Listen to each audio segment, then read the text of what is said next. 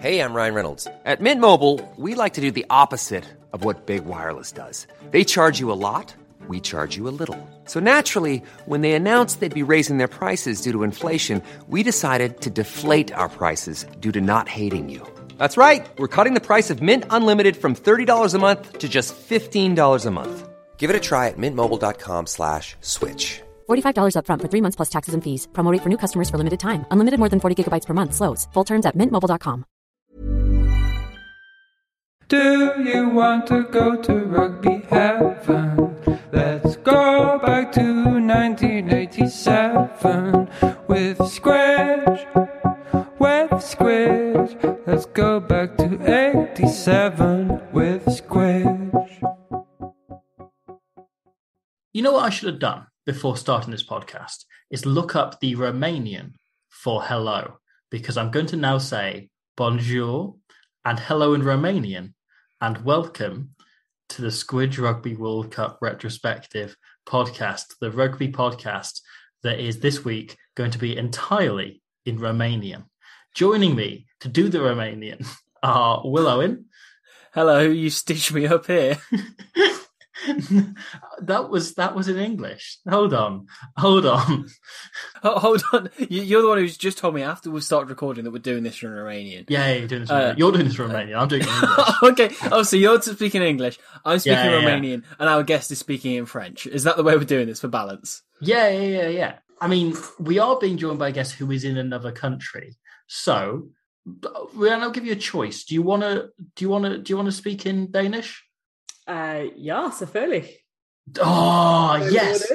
That sounded so cool in a Burnley accent. I have discovered that it's actually much easier to speak Danish in a Burnley accent than it is in like a sort of, I don't know, like a less Burnley accent, basically, because they don't bother with about 50% of the consonants in Danish. So actually, just like leaning into a Burnley accent is really like excellent Danish practice. Although I was going to say hello in French. I was like, do you want? Okay, I'll give you the choice between French and Danish. Ça va? Ça va bien, merci. No, it's very nice. Yeah, I've just found out the Romanian for hello is Bună ziua. Oh, bună ziua. Thank you. No, so you're Romanian. I'm speaking English. Yeah. Or hello. That's a bit easier. There's, I don't know how far I trust Google, but yeah. We are joined once again, as you just heard, by Rhiannon Garth Jones. How are we doing? How are you doing? How are you? Fine. Am I allowed to stick to English from now on? I will allow you off, providing you do it in a Burnley accent, because it's so much easier to lean into English in a Burnley Do I have to do a Burnley accent as well? Don't you fucking dare. What if I said yes? No. What if I said yes? Kick off. Then I will overrule you because you're not the boss of me. There's something very telling about this. Is the first time I've tried to take any kind of executive control over the podcast, and no one has listened to a word I've said. I introduced myself in Danish and French. As to be fair, that's just because you're very good, though. I mean, rather than I got to sort of the absolute extent of my ability in both languages, to be honest. We'll work on it. We'll get your thoughts on Romania prop Floro Opus in Romanian later. Or Danish.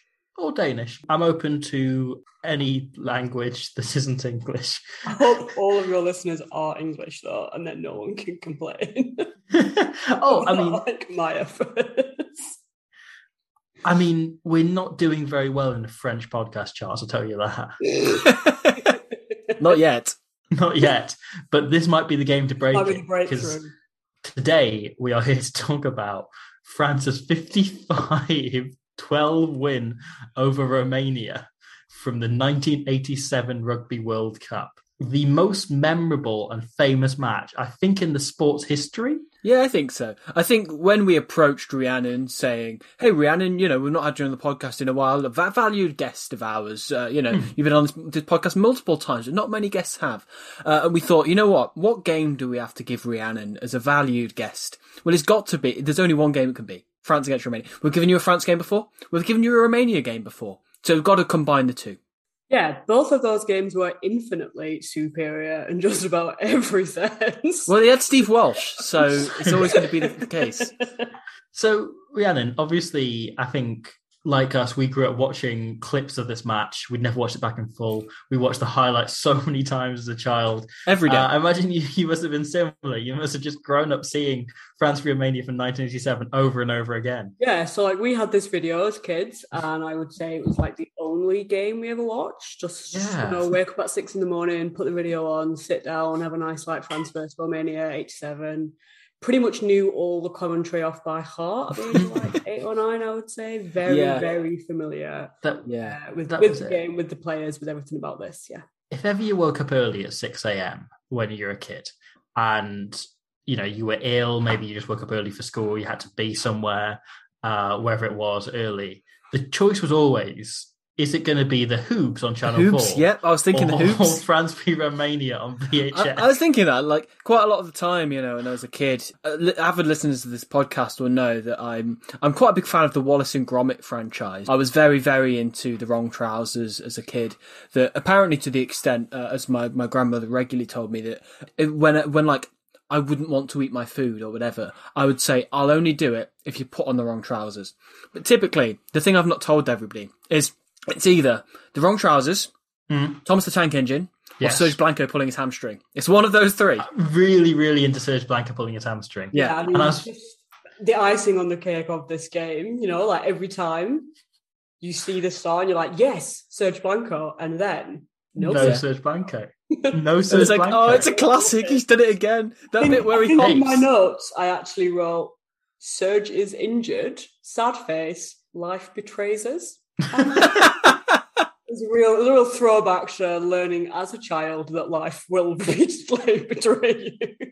Yeah, it is. It's like how people talk about like showing kids stuff with death in it and like death of pets and so on, preparing them for life betraying you. I found that really seeing Serge Blanco, one of the all-time greatest rugby players, certainly greatest French players of all time, go off injured early in this game really did set me up for the fact that life is a bag of shit. It's like, that the scene in Wallace and Gromit, The Wrong Trousers, where Feathers Mulgrew pulls out the gun, and you're like, oh my god, he's going to kill Wallace and Gromit. It's like, imagine if he fired that thing. You're like, wait a second. The penguin is the chicken? Yeah. Oh, that's the biggest plot twist. I'm aware that these might be spoilers for any listeners of this podcast who might not know the big plot twist at the end of Wallace and Gromit: The Wrong Trousers. Wait until we get on some plot twist from the Hoobs. Wait until we start spoiling episodes of the Hoobs. You'll never guess the Tiddly Peeps. They were smart, they were fun, and they did know. Yeah. Oh man, those tiddly peeps. I mean, you've already a couple of times in this podcast before told us pretty much the entire storyline of Uncle Boon Me, who could recall his past lives. So you've really spoiled that for the viewers. I'm not sure you should draw the line up. I wonder how many of our listeners have seen that compared to how many have seen Wallace and Gromit: The Wrong Trousers. Well, we know they've all seen France v Romania from 1987. Yeah, so, that's true. Well, everyone has. I think the stat is about. I think it's 1/3 of the population have seen it. I mean, I think they are conservatively very much like the three staples of pop culture, isn't it? Yeah. It's like we're talking like the Hoobs, Wallace and Gromit: The Wrong Trousers, France v Romania from 1987, Uncle Boon Me Can Recall His Past Lives, the Francois Truffaut film Jules et Jim, and then that's a new one, Batman or something like. I think those are the 5 most famous works of pop culture ever. I'm wondering at what point it's worth me saying that I've got no idea what the first one is. The Hoobs. I think I'm really showing my age. Oh man! So the Hoobs was a Jim Henson production. That probably yes. No, it's like a Jim Henson show that was on Channel 4 at 6 a.m. and they showed it at 6 a.m. for about 15 years. Like it probably started about 2001, 2 or something. if not Well, earlier than that. I am, in fact, showing my age. Yeah, and it ran until quite recently. Like they stopped making episodes after about 7 or 8 years. Yeah, they probably made like 7 or 8 seasons, but they continued showing it at early morning on Channel 4. Yeah. Forever. It was the most like 5-6 a.m. kids TV show. Yeah, you can imagine. The Just making setup. a note of this for the next time I hang out with young people. The Hoops. So there were 3 of the Hoops, and there were Ivor, Grove, and Tula. They were journalists from an alien planet who'd come to visit the Earth and find out stuff. And there was Roma as well, who was the roaming reporter. Award-winning journalists. It's worth adding. Yeah. Roma was like the really talented one. Like she was like the kind of. Yes, I mean they've got some really, really great takes. They think Valtower is the best number 8 of all time as well. Unlike very, very award-winning journalist cartoon characters, yeah. Yeah, whenever and like Stephen Jones, going to drop all pretense now. They would regularly get their information from children because that was a good source of knowledge. So if ever the Hoops need to find out something, they would go and ask the Tiddly Peeps, who were just kids, and they just asked some kids about what's the subject. It was quite frustrating because 3 out of the Hoobs were like, oh yeah, I trust these kids, I think it's pretty good. And the other one would just go, in my experience, this is all bollocks, which was a really, really bad thing to broadcast on a kids' TV show, the Hoobs. I never saw description of the Hoops might be. Maybe I need to Google it before I talk to young people about it. I never sort of think about how weird it was that 3 of the Hoobs were Jim Henson puppets, and the other one was an elderly, slightly Welsh man who was very angry about modern rugby, but mostly just watched golf instead. I really loved the guest appearance from Peter Jackson on there as well. And not the one from Lord of the Rings. No. It was weirdly the more likely one to turn up on that. Yeah. I mean, he's got all sorts of links to puppetry, but we won't go into Peter Jackson's history of puppetry. No, because at least we've now found out that in the realm of this podcast, Stephen Jones is a Hoob. The worst bit about this is the theme song is now wrong because it begins, "You know who the Hoobs are." I'm Groove and Tula, and you don't. And Stephen Jones, award-winning journalist from the Times. And they're ready to go. The wheels are now turning. It's something let's all get learning what we want to know. Who's playing in the back row for Wales this weekend? Do Harbour's in Hoobland and Roma's somewhere far away. How do you remember this so well? The motorheads are singing. Remember the keep the engine spinning. Hoop away. The Hooperbill is coming your way. The Hoobs are here, so what do you say? Hoobs! Great finish. Yeah, this is why I'm such a respected figure within rugby journalism. I am sweating an awful lot right now. Aren't you glad you came on here rather than the Egg Chasers, Rhiannon? It's an absolute delight to be here, and I will fight anyone who says otherwise, but I will also warn them to have a stiff drink before they hit the We regret rocking up with licorice tea, I'll be honest. We've talked around the game's almighty reputation as one of the all-time great rugby matches. We've talked about the concept of the game a lot. Should we talk about the teams? Okay, let's do it. I should say straight up, I took a very modern English pundit approach to this game, and although the teams appeared at the start of the game, I didn't look up any of them. So the only players I am familiar with are the ones I already know, and they would be Serge Blanco and Felipe Sela, and pretty much everybody else is a mystery to me. I've just written down their number and their jersey colour. That does it. That does it. Yeah, that's entirely fair. So should we start with France? Sure. With that in mind. So, I mean, they start the same backline other than 10, where in typical French fashion, they just swap the 10 out for every pool game in this World Cup. So Guy Laporte comes in at 10. Great name to say. I learned his name through the course of the game. I mean, he scores enough points that you can kind of pick up on it. It comes up repeatedly.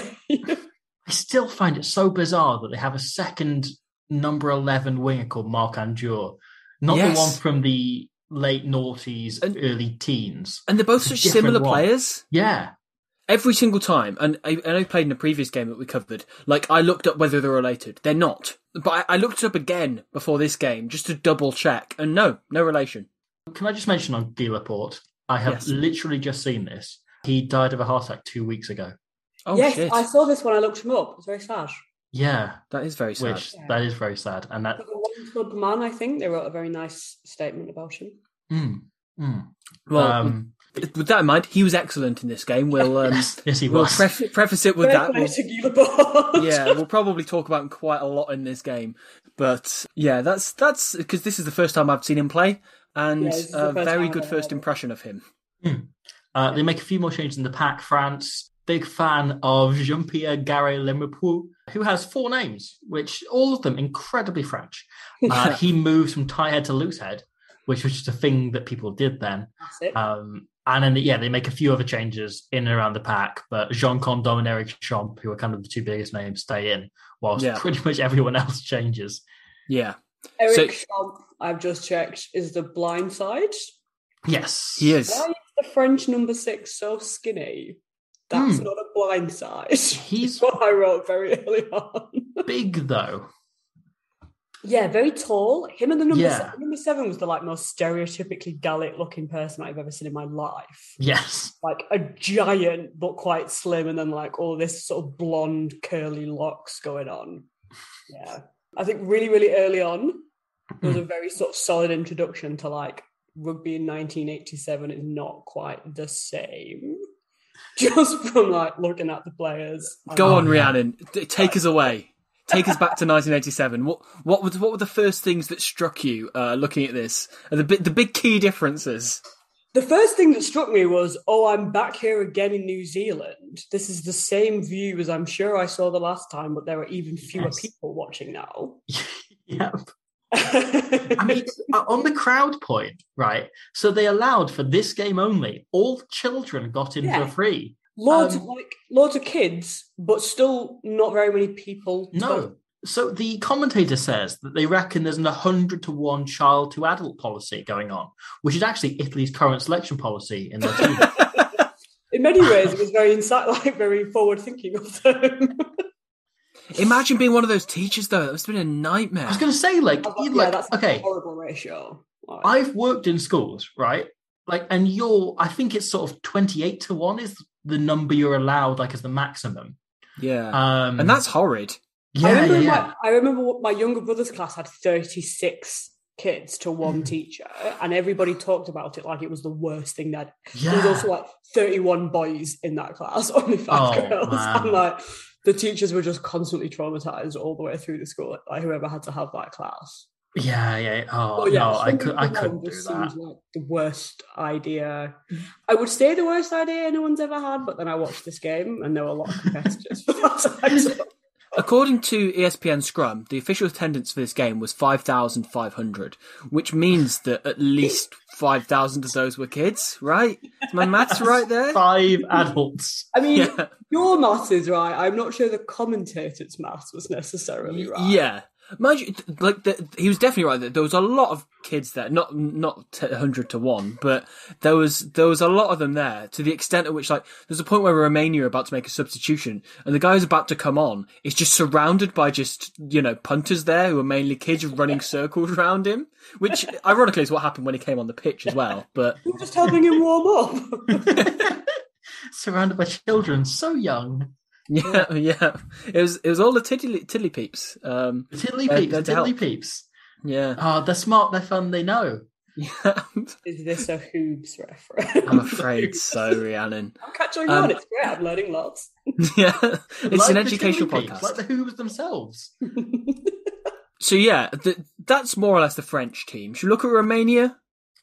Sure. I mean, actually, while we're talking about the intro to the game before we move on to the Romanian team, yes, the coverage begins with just a shot of the Japanese commentators suddenly looking very self-conscious. Yes, and then the commentators commentating on the commentators. Yes, it's like Christopher Nolan's Rugby World Cup coverage. Actually, he watched as a child, and it really inspired him to go on and make Inception. That's canon. Yeah. So it's and they bring up a few times they're showing this game in Japan, guys. Like, we've made it. They're showing this game in Japan. But then what gets weirder is them talking about where the commentators are. So these Japanese pundits are sat in a commentary box which is seemingly segregated from the rest of the world, as they seem to be on like a raised, you know, those little kind of cable cars that they have going through. Yeah. It's like they're sat on one of them. The thing it reminded me of is like, and none of you'll appreciate this, but like those towers you need to climb to unlock the map in Breath of the Wild. Like, it looked like a mini quest. You had to try and get up to the commentary box. I've got to say, I feel like you guys are paying more attention like immediately than I was. I remember none of this. I've learned from doing, what is this, like 11 or 12 episodes of this now on 87. You have to pay, I pay more attention at the pre-match and post-match than I do at the game itself. I was paying attention, but my notes are just like, why will they not stop talking about the fucking wind? Oh, the wind it takes up a lot of the chat. There's like mud versus wind, what is the greatest leveler? There's like a whole back and forth debate. Maybe the Romanians thought it was mud, but they're about to find out otherwise. I mean, they weren't wrong, to be fair. They were fascinated by the shaking posts, weren't they? The camera people kept showing the posts were wobbling back and forth, and just thought, well, if there's nothing happening in the game, we'll just show that again. That's bound to raise a laugh. And I mean, I did think, you know, like you do see this a lot actually when, like, in the modern game, and like the pundits and the commentators are insisting on telling you how bad the weather is because sometimes you can't tell, and it is important to explain it. And there was a point where, like, I think just after half time, where I was like, oh, will the wind? Yes, the wind is definitely helping France now. I do see what they were talking about. Yeah. But also I felt like there was a really excessive quantity of wind chat throughout this match, which was not necessarily relevant to what was happening on the pitch, including the bit where they talked about the man who lost his hat 6 years ago. Yes. Oh, Rhiannon, please tell us about the man who lost his hat 6 years ago. I mean, I just wrote, a man lost his hat, and then I think texted you a photo of the note that I took. Yeah. I think they said it was so windy wherever this game was played 6 years ago that someone lost his hat, and then like he got a phone call from a town 6 kilometres away telling him they'd found his hat. And I have a lot of questions, like how did they get his phone number? Is his name like written in his hat? Who the fuck cares? He's writing his phone number in his hat. Question 3 is important, Rhiannon. We need to get to that. Who is wearing a hat in New Zealand wind when it's windy? Like, what fucking idiot? You don't deserve your hat back, you idiot. Your hat belongs in the sea. But it does not belong on your head, back in your possession, or in the commentary for this game. It sounds like the wind did a pretty good job trying to get his hat in the sea. Yeah, I think the wind was like, no, you don't deserve the hat anymore, fool. I'm having it. And also, how did the commentators find... Was this hat, like, in the local... That's a really good point, actually, because this happened and somebody, you know, whoever had the hat, and we don't know who it was. It's not like it was like... commentators, and he didn't want to say, I'm such a fucking moron that I wore my hat in this wind. Yeah, it's not even like the story finished like, and that man was Sir Brian Lahore, you know? Like, it was just like, oh yeah, some guy lost his hat, and some guy found it and gave it back to him. But like, clearly, the bit that they missed out is that the guy got the hat back, and then wrote to like, the Wellington Times or whatever, saying, here's an amazing story I've got, and they've got, great, we don't know what we'll do with it, we'll pass it on to some rugby commentators. I mean, I do sort of feel like New Zealand national news in 1987. It's not out of the realms of possibility. That's true. Like a legit news story. This was the second biggest story for 2 months. Like, there's like live sort of like coverage of the hat making. Can you imagine? And imagine it in this like 24-hour news era. You've got Sky News doing updates on the man still hasn't found his hat. Like Kyron at the bottom, like counting down how far away they are from a man. I was so relieved when we got the grace note that it did blow a very long way away, because there's a long enough pause where you think the end of the story that he spent about 40 seconds telling us is a man lost his hat. And that's the entire story. And at least it turns up a long way away. At least it blows a few, like 2 towns over, whatever it was. It was in many ways one of the more coherent contributions of the characters in this game. Utterly irrelevant, but at least in and of itself, a coherent Hey, story. we're talking about it. If anyone wants an idea of the level 30 years later, the kind of quality of banter and entertaining chat that we're getting, the commentators are called Graham and Keith. Very New Zealand names. Very 40-year-old in the late 80s New Zealand names. I've got to say, we think punditry now is bad. And I think perhaps, I just think maybe it could be worse. I'm going to say that. Sure. I think the thing is, the game was really bad as well, so I guess it didn't warrant good punditry. So I guess it's excusable. Hold on, are you saying this game was bad? No, I'm saying the sport was bad. Oh, because this is one of the all-time classics. This is the best game. One of the all-time great. Yeah. Look. Let's talk about Romania. Okay. I'm here as the Romanian correspondent. So, there's not really anything interesting to say about Romania, but I think it's fair. One thing I did notice about the Romanian team, which I only noticed quite a long way through the game, is apparently Celine Dion was playing fullback. And I've made a note that he kicked the ball far across the distance, the spaces between him and the touchline. I had to look up a Celine Dion song lyric for this joke, and it hurt my soul. And it turns out it hurt it more to repeat it. So I can go. Do you want me to go one better and spare you? So the 10 for Romania they bring in to win his second and final cap is Romeo Bezuska, which I can't... When I heard his name for the first time, I filled it in as the Kate Bush song, as Bezuska, Bezuska, Bezuska. And every time he got the ball, right, and he scores all of Romania's points, every time he got the ball... 12 of them. Every time he got the ball, to myself, I was singing Bezuska, Bezuska, Bezuska. Very good. So, very good. Both Kate Bush and Celine Dion participating in this game for Romania. Look, I've got the duration of this podcast left to think of some kind of Bonnie Tyler joke somewhere. I think you've got time. I suspect we're going to do some rambling. There'll probably be some pauses. Similar to yourself, Rhiannon, I decided the only thing I can do now is I've got to try and put together a Kate Bush 15, which I have not finished. Running up that Johnny Hill. Running up that Johnny Hill is in the second row, yes. Nice. This woman's Wokey is in the back row. Nice. Hooker, we've got Rob Herring Heights. That's stretching it, but... Rob, no, you've got to say it properly. Rob Herring Heights. Yeah. One of my favourite books. Can't believe you desecrated it like this, but never mind. Hey, it wasn't me. It was Ireland's reserve hooker. Colours of Love in there? Oh, I haven't managed that yet. I'm going to work on it. I was about to say Hands of Graham Love, then realised he's not a player. He's an animator.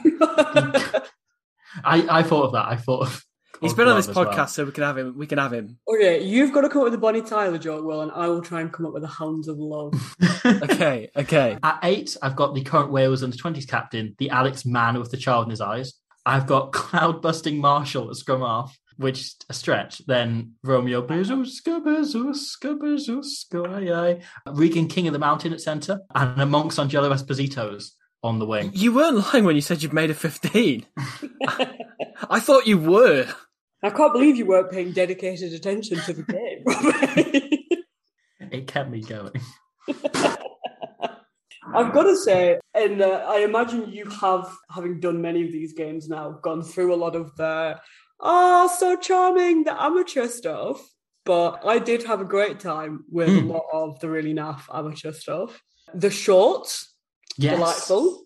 Definitely something we could do to grow the game, I think. Bring it back. The strips in general, fucking great strips. Really, big fan of the colour blocking. Yes. Yeah. You could tell it was windy because the shirts are baggy. So they're really blowing in the wind. That's true. The commentators really didn't need to tell us quite often. No. Is this a Bob Dylan podcast now? At one point, one of the French flankers tucked his jersey into his shorts in a French tuck style, which for Queer Eye fans out there is Tan France's like favourite fashion trick. And I wrote down, oh my God, a French tuck from a French player. I was very, very excited by the style on show. That's where it comes from. It was inspired by that one French forward. The marginal gains of modern rugby tops are absolutely not worth the aesthetic of the old school ones, in my opinion. I blame Clive Woodward. I blame Clive Woodward, absolutely. I also blame Clive Woodward. For everything, obviously. Yeah. For the wind. For the decline of... For the wind. Particularly for the decline of cotton jerseys, which are the greatest. Yeah, also, cotton jerseys and society. Like, yes. Were just like a huddle. Yeah. And then, I mean, obviously, I guess the 5,000 school children in there weren't familiar with either the French or the Romanian national anthems. I mean, Japan are the only team so far who've lined up for the anthem. All the others just get in a huddle. It was very low-key, but in a way that I actually quite liked. The other thing that was quite funny was, for this game particularly, both anthems were given an extra chorus at the end, just as the players started to separate. They'd then go, da-da-da, da-da-da-da. I feel like perhaps the people in charge of the anthems at the Rugby World Cup, having listened to some of the previous podcasts, were keen on shenanigans. It's very possible.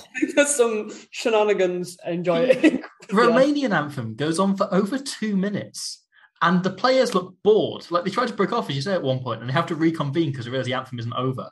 Yeah. And then they just kind of stand about, and no one's singing it. They cut to like the other players in the stands, the non-playing members of the squad and so on, in the stands. None of them are singing along. They're all a bit like, let's get on with this now. Let's move along. We've got places to be. We've got a game to lose. And it's not even their new banger of an anthem that they've had, in the last however many this years. is like, obviously, 1987 Ceausescu Romania. It's a different vibe. 2 years pre-revolution. Yeah. Their anthem will improve. At this point, they were holding out for a hero. Oh, he plays for Japan. He plays Fly Off Japan. That's for regular listeners. Great. Ruben Tamati Love, who is a first five for the Hurricanes. Okay. Fantastic. We'll take him. And if you get it right, you can make that into the Hounds of Love. It's not as bad a stretch as some. He's slotting in at 12. And Regan King moves into 13. The other thing I want to mention about the pre-game, so obviously we don't see a warm-up, and from the fact that everyone is pulling up injured all the time and there's so many hamstrings going, clearly they didn't seem to do much of one. But they mentioned Serge Blanco's warm-up. Yes. It's an imaginary ball! Why doesn't this happen? This is obviously why he pulled his hamstring. Yeah. With a real ball. I'm so glad we all thought this. Because, as soon as they said, he's been practicing his kicking with an imaginary ball, it's like, well, firstly, what is the point in that? But, they said that he was passing it, he was kicking it, he was running with it. I genuinely went back to make sure I hadn't just sort of hallucinated.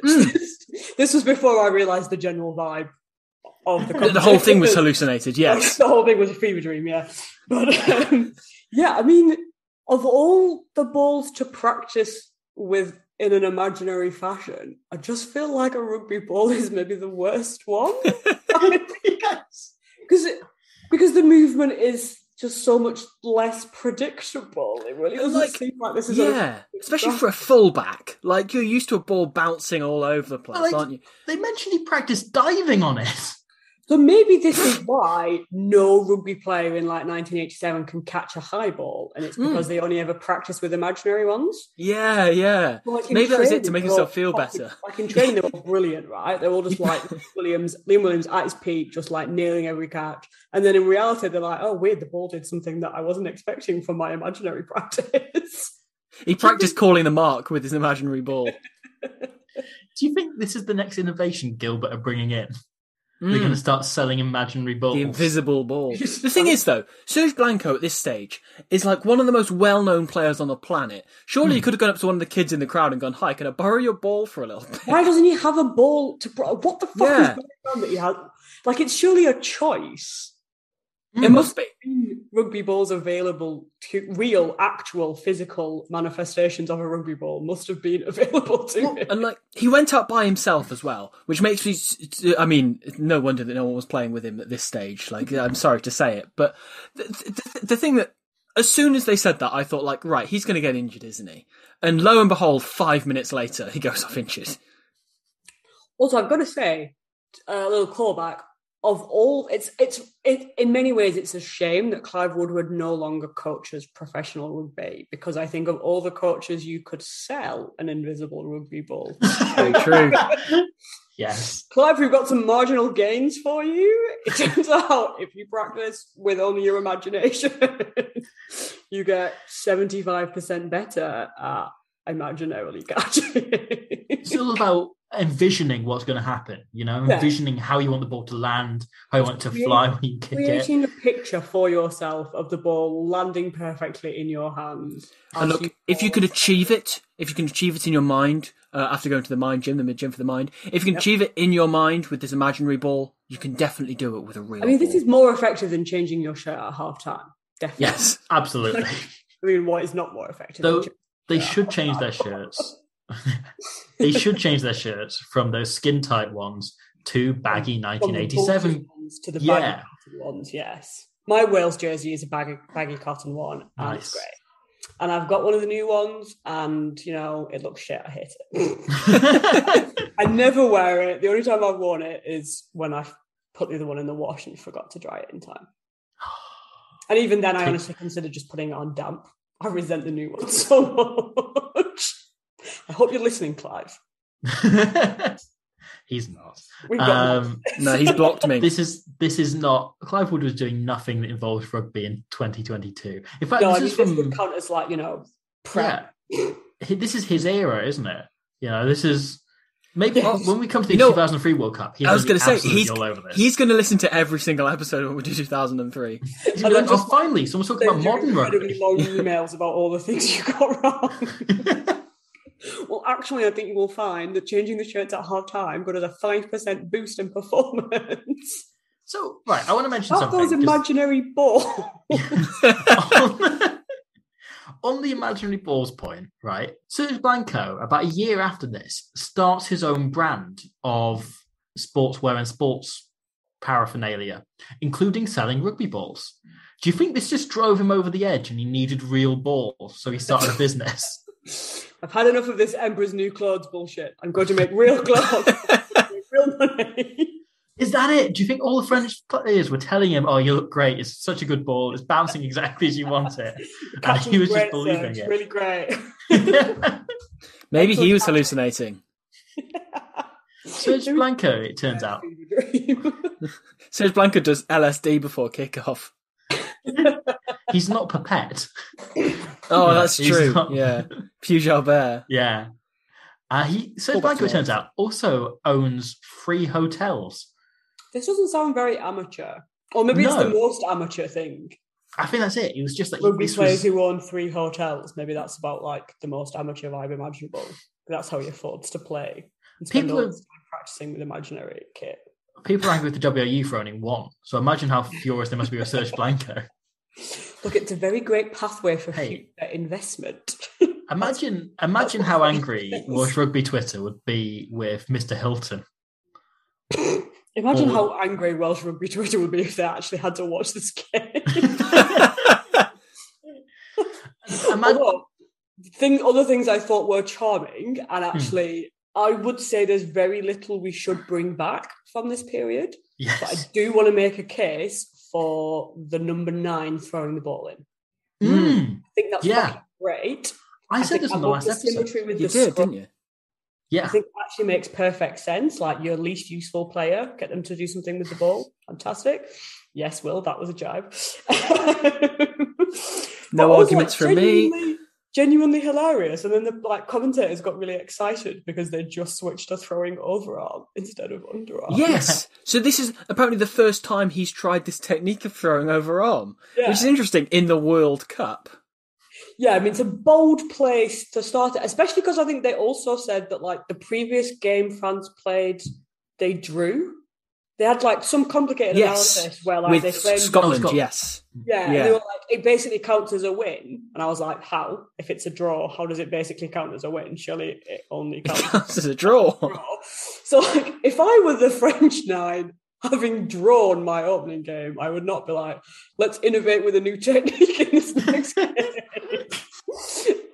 But then maybe he also realised that throwing the ball in was fucking pointless and the whole concept of a line-out was irrelevant. Yeah. Why were they only doing moles in the middle of the field a really long time after the ball had been thrown out? But why was there never... It didn't make sense. It was like, is this where Razzie Erasmus got the idea? Like, at a certain point, you just sort of get bored of what's happening, and then you do like a sort of mole for a while. Was he just studying the Romanian 1987 team? Sounds like a Razzie thing to do. I found an edge. I love the idea that, I mean, so the French captain is the hooker, Philippe Denatraz. First time he's captained him in 5 years, apparently. He used to be the captain, had it taken off him and had given him the captaincy back in a very non-quite French way. They went back on a revolution. Nothing stereotypical there. Yeah. But I like the thought that when he was given the captaincy, he just told us, go off and you're thrown in. I hate doing it. You're doing it now. I mean, this is what I was curious, because obviously for like a long time in the like really, really early days, the winger threw it in. Yeah. So I was wondering, like, at what point actually do the hookers start to throw it in regularly? And at what point do they stop? Because, you know, as I say, I'm really pro bringing it back. Yeah. I think the first question by this point is mostly it's like 95% hookers doing it. But you do see so this is France being fully batshit. Yeah. There's an interesting point though when the Romanian hooker goes off injured and the first line out they set, like all 8 forwards and the scrum half all stand in the line out expecting somebody else to throw it in until the referee's just there like, lads, you need somebody to throw it in. And then like 2 of them rush to the sideline like, oh, I'll do it. No, I'll do it. My favourite thing about that, the Romanian hooker goes off injured. And, I mean, Vasil Iloka, to give him his name. And he's down injured for quite a while. 2 people start warming up on the touchline. And the commentator says, after he goes off, and the referee says, no, you've got to go off, and they play on without someone coming on for him. The referee says, obviously, the final decision isn't going to be made just yet on who's going to replace him. So he's already gone off. Yeah. And he's a front row, so sure there's only 1 or 2 on the bench who can. I did think, actually, in the end, I've just checked, there weren't as many substitutions in this game as I thought.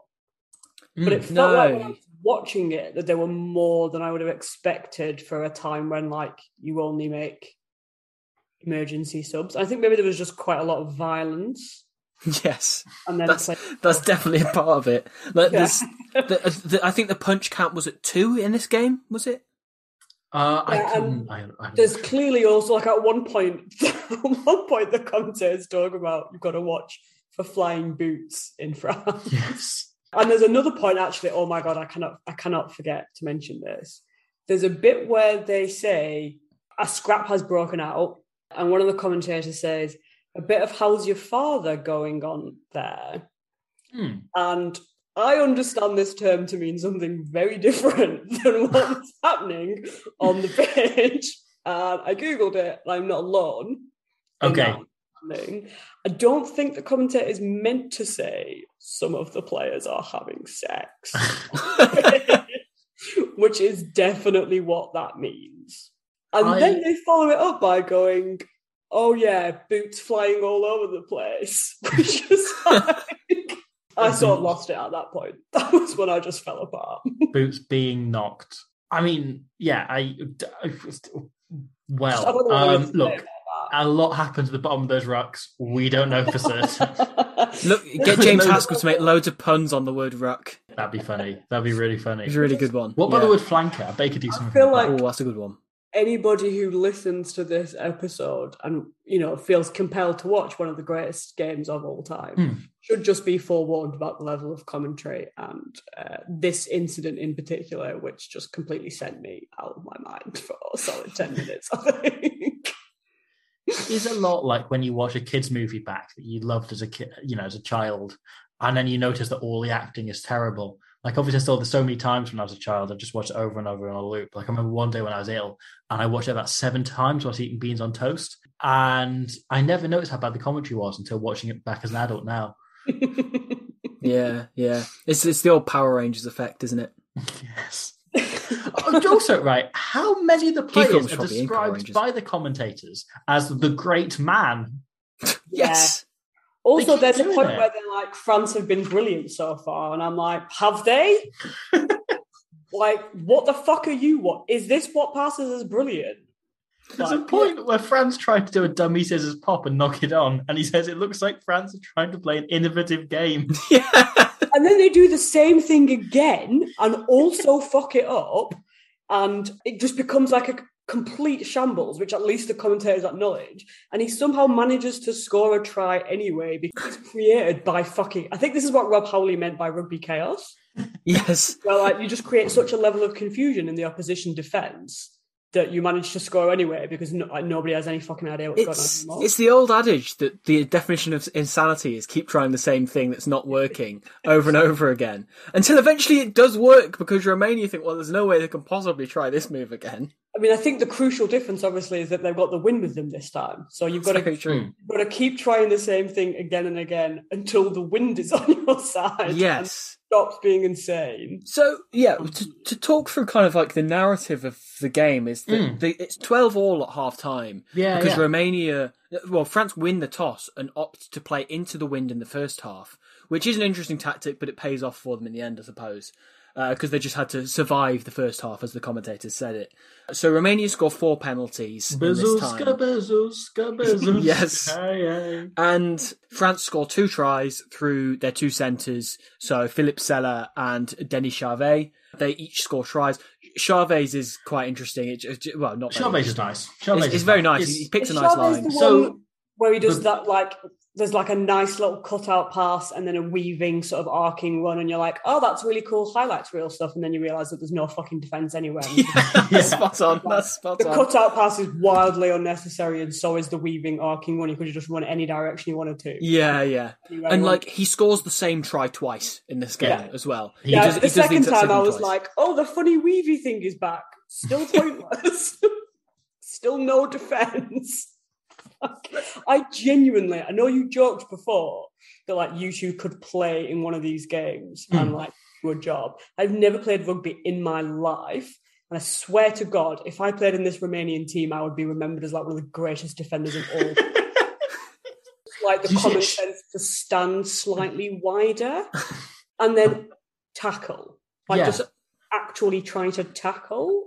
I had a thought about this, Rhiannon, because we've had a conversation before, because I once asked you, if you played rugby before, blah, blah, blah, and you said, no, but I imagine if I did, I would be a horrific cheating open side flanker, is what you said, right? I think a blindside is what I want to be. A blindside, yeah. Because I looked at Alain Carminati, who played number 7 for France, and literally all he did all day was get penalised, and I have him written down on my shortlist for man of the match because I think he played well, even though he got penalised constantly. I looked at him and there was a point where I thought, hang on, if Rhiannon played rugby, that is exactly the player she would be. Yes, shameless. I mean, and present myself as like, an important nitty-gritty, like integral cog of the team. But just realistically shithouse. Yeah, massive shithouse. I would stop short at hitting players in the face with my That's fair. That's fair. You, Romanian number 7. But that is probably exactly the point where I would stop short. Yeah, Georgi Dimitru, the Romanian number 7, who is, you talk about shithouses. He is, because whenever they cut to a close-up of him, he's tall, but he's fairly skinny for an international 7. But he's just such a shit, you had no choice but to play him in the back row. The moment, the standout moment is Patrice Lagisquet, the French winger. Lagisquet? I'm not sure. Lagisquet. Patrice. So France run quite a nice move off scrum. Big old Patrice, Legisque, has it on the wing. He steps two people, steps inside, beats the first man covering, and the second man covering is Dumitru, the 7, who, swings elbow straight into his face. He basically karate chops him in the neck. It's like a sort of clothesline move, except higher and with a clenched fist. Yeah. It's like he saw a sort of clothesline move and was like, you're not executing that right, lads. I've got this crafty innovation that I'm going to bring into the game. But it doesn't ground our boy Patrice. Like, he's still going, but he just stops and looks at him in anger, like he wants to fight. Before the whistle's gone as well. Well, play is still going on. He just stops instead of trying to... He could have scored. He could have scored. He probably would have scored if he kept going. Instead, he squared up to him with the ball still tucked in his hand. He does actually win the penalty, in fairness. Like, this is given as a high tackle, which, I mean... I thought it was given as a scrum to Romania. No. Yeah, he said forward pass. Fuck. Oh my God, it would have been a penalty, but they went back. Oh, this game was so mad. I did actually write down, did Romanian 7 just punch France 14 in the head? And then I was like I'm going to go back. He did do that. I've seen this twice now. Also, at the end of the game, when France are 50 points up, he sees Philippe Sella gets the ball and just goes, I'm going to do exactly the same thing. And he just decks him. I mean, we got away with it the first time, I guess. There is also a bit where the commentators are like, oh, the referees aren't letting anyone get away with any nonsense in this World Cup. Like, they're taking all this stuff really seriously. They're telling the players any nonsense and you're off. And I was like, fucking are they? What are we calling nonsense here? There's dozens of punches have been flown. Punches to the face. I could not compile the amount of nonsense I have seen so far. Nobody has been sent off. This Mother's Day, celebrate the extraordinary women in your life with a heartfelt gift from Blue Nile. Whether it's for your mom, a mother figure, or yourself as a mom, find that perfect piece to express your love and appreciation. Explore Blue Nile's exquisite pearls and mesmerizing gemstones that she's sure to love. Enjoy fast shipping options like guaranteed free shipping and returns. Make this Mother's Day unforgettable with a piece from Blue Nile. Right now, get up to 50% off at BlueNile.com. That's BlueNile.com. Millions of people have lost weight with personalized plans from Noom. Like Evan, who can't stand salads and still lost 50 pounds. Salads generally for most people are the easy button, right? For me, that wasn't an option. I never really was a salad guy. That's just not who I am. But Noom worked for me. Get your personalized plan today at Noom.com. Real Noom user compensated to provide their story. In 4 weeks, the typical Noom user can expect to lose 1 to 2 pounds per week. Individual results may vary. I mean, so, as I said, the first half ends 12-all. Yeah. And I thought do think we're quite good for that as well. Yeah. Especially in the second half when you do realise the impact of the wind. And to say they don't really defend in any understandable way. Because not even in thinking about it in a modern way. Because obviously I expected the defence generally to be atrocious. But I mean, at no point could you not have yelled numbers correctly in that draft? There was never any point where you couldn't have just thrown a fucking massive looping miss pass out wide. Yeah. And they often opted not to make tackles and stuff. I mean, I almost can't remember a tackle. Yeah. It's not so much that they opted not to as they never opted into tackling. Whenever anyone made a tackle, it became a morph.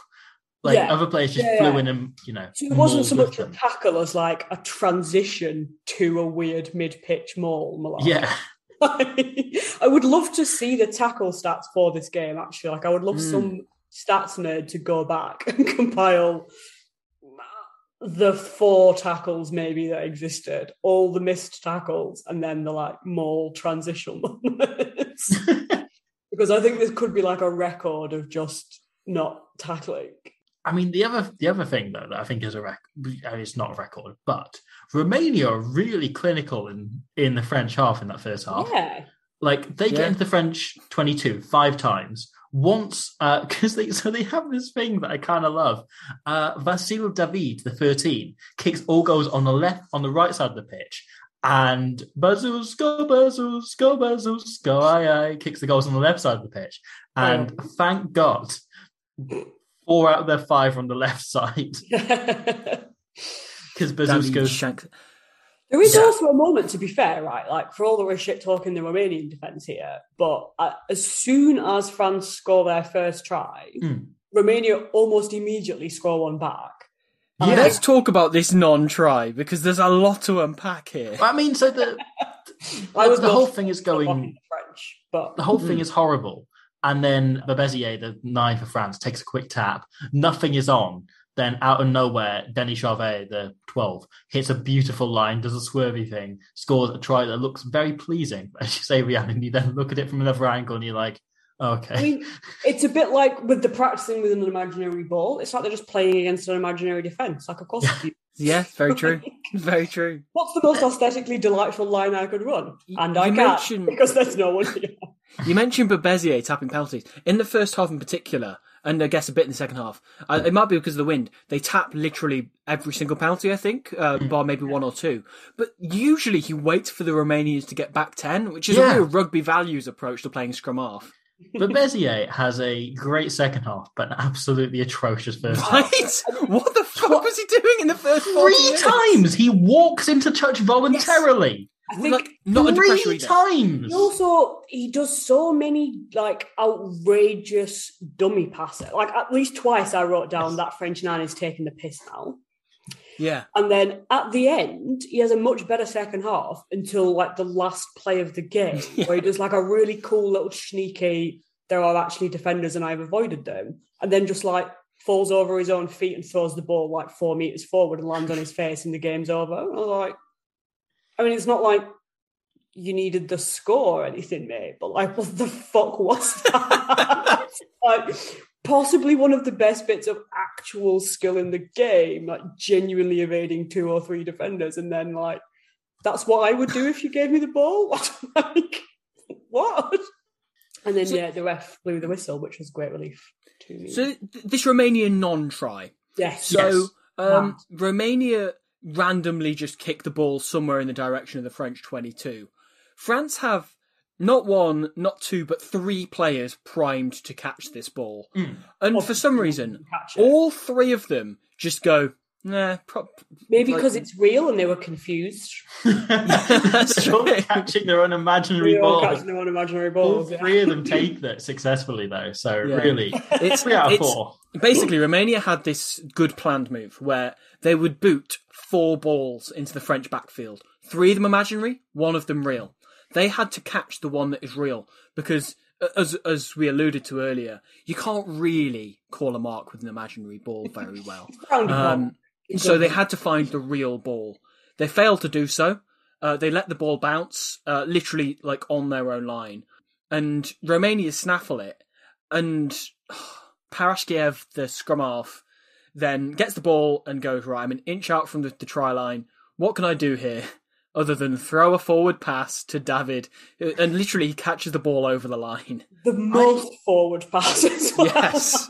It was like, you thought it was suddenly an American football. The ref clearly wanted to give it. Right. I watched it from the other angle, and it leaves his hands backwards, and I think the wind blows it forwards. Oh. The wind. We're back to the wind. We're back to the wind, the great leveller. Sadly, the commentators did not highlight this levelling potential of the wind. I'm going to say, actually, once you sort of like really commit to the fever dream stage of analysing this game, there were 2 moments. One where I was like, France look a bit like Wales when they're bad here. Interesting. Don't think that says good things about Wales or France. But there were moments with Romania where you're like, they're really like into sort of kick passes. Or what I think were attempted kick passes. Oh, yeah. Everything's and like, relative. Very into crossfield kicking. I was like, there's a weird, dreadful, but sort of modernity, actually, to some of what Romania were trying to do. But like, pass it twice, or we're sort of too far back now, so just kick it across the field. I was like, if I were coaching, a kids team, I'd be like, do this. Bezuska ahead of his time. Smash this with an imaginary ball and run really fast. I think the problem was they very rarely ran fast enough to get to any of the balls that they kicked. So a flaw in the plan for sure. You say Bezuska, doing those kick passes massively ahead of his time. One of the all-time great players, of course. This was his second cap. He had played one game in 1985, 2 years prior, against West Germany, then got recalled in order to play France in the World Cup. His second game for Romania. He never played for Romania again after this. What a shock. Harsh. Very harsh. But, right, Ahead of his time. when Googling my favourite player of all time and Kate Bush's second favourite player of all time, I came across an article from 2020, so just 2 years ago, at the start of March, so, pretty much exactly 2 years ago, titled, well, it's in Romanian, but translated to, so you should know it, William. Yeah. I'll help you translate this.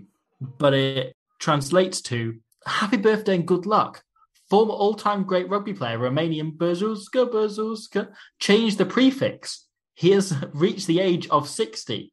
So I am slightly baffled by the phrase, changed his prefix. And I started to wonder, because he then go on to say, former all-time great rugby player. He has 2 caps. Yeah, I'm confused about a lot of things. One in a game against West Germany, and the other in, a 55-12 loss. From 2-cap wonder to all-time great.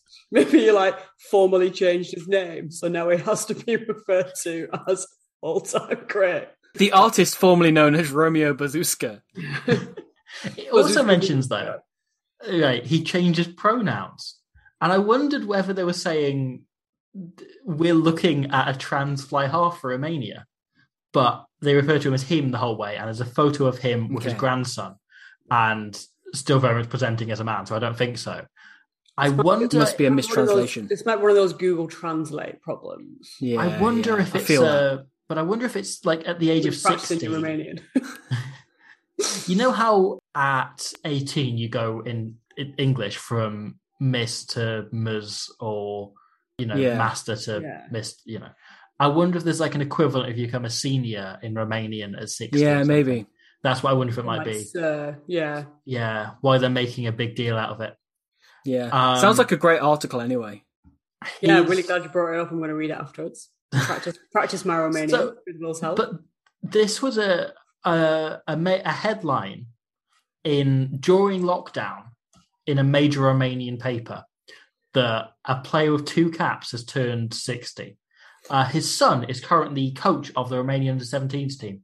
Okay, that's cool. There is a quote then at the bottom of the article. It says some of the messages he received includes things such as, happy birthday, Romania Bezuska, my colleague and friend. 60 is a beautiful age. Let's live in friendship for many years. I'm going to nick that for my next birthday card. That's great. Happy birthday and health, Romika. Long and prosperous life, Roma. All of them have called him a different first name. Happy birthday, confusing. Dear friend. Cheers, and let's go on well with this test that haunts the world. Maybe I won't steal that one. Isn't the test that haunts the world a Kate Bush song? No, it's this bloody game. It's France v Romania. This is the test that haunts the world. France vs Romania. Maybe they're just still living with the after effects of it, and they weren't talking about the pandemic at all. It still haunts them. The final happy birthday message to him just says, happy birthday on the rugby field. Anywhere else, though? No. Nowhere else. Mediocre birthday to you, mate. But hey, Romania Bezuska. Wait a second. What? So his birthday on Wikipedia is listed as July 1st. His birthday on scrum.com is listed as July 1st. This article was published on March 19th. It wasn't his birthday. So there's two possibilities of what's happened here. Okay, in fact, I guess there's 3. The first one is that somebody's screwed up. Somebody's got the wrong birthday, right? The second one is that they prepared this ready for 4 months' time and just published it early. The other one is that they published it very, very late, that they got all of these messages together and they only just found his friends within like 6 months. I think it's the third one because March 19th is basically when everybody in Europe that wasn't locked down became locked down. Yes. So I think it's the third one and they're like, we've got to publish something that, like day 3 of lockdown, this is already... We've got to publish something like some good news. So they went, what's happened in the last 365 days? Oh, yeah, this two-cat wonder had a birthday, unlike everyone else. So Romeo Bazooska II is currently 57. What? So they just lied? That was 2 years ago. They added 5 years to his age. Are we still in a fever dream? Is any of this real? I can't figure out what's going on. So is there a different Romeo? Wait, no, because it's on the rugby field. Are you on sure the rugby field, it's a former international, 60 years old. There's not another Romeo Bazooska. I thought there was only one Romeo Bazooska. Says he played against France in the 1987 Rugby World Cup. It does, yeah. In this article. Which, hey, looking at the team sheets right now, he is the only one with that name. He's the only one. So hold on. Talk about fake news, right?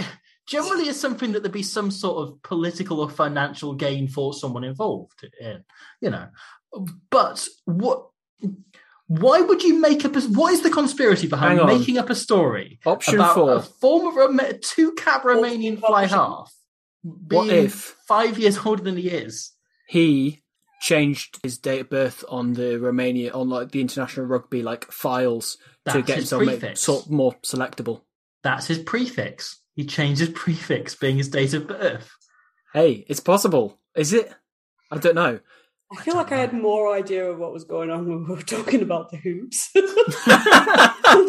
It's just absolutely baffled at all of the potential explanations, all of which are absolutely bonkers. So basically, this guy has 2 birthdays. That's what we're landing on. No, this guy was born twice. Just a made-up article about him turning 60 when he didn't. It's possible that there is a second guy with this name who just didn't play rugby for Romania but did turn 60 and they've got him confused them.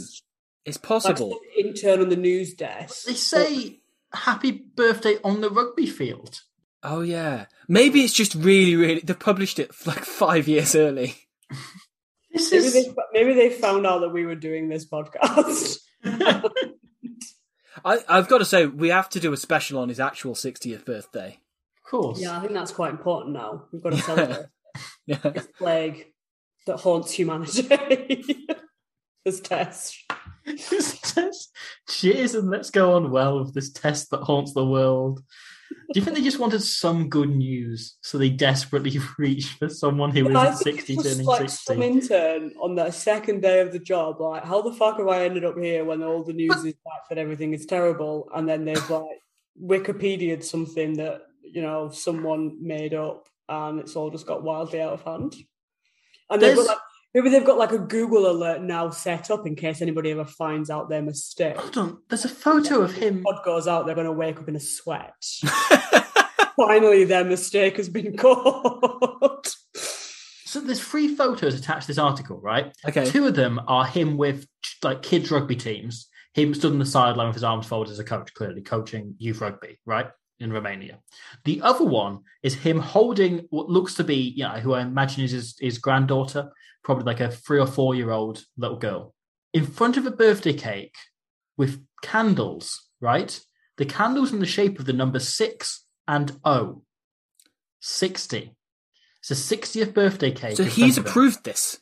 He's in that photo. There's a photo, unless it's a photo of a different rugby coach. So 3 photos of them. Maybe you just, when kids are I'm 9 and they're 3. Yeah. Yes. Maybe he was just I'm 60 now. What are you going to do? It's just yeah, big people celebrate. Or maybe he's just too polite to call them out on the mistake. Wait, hold on. But the Rugby World Cup page lists him as being 61. What? Which would make him... He must have lied. He must have lied to somebody about his age at some point. Why are there 3 different... So Eurosport have him as 57.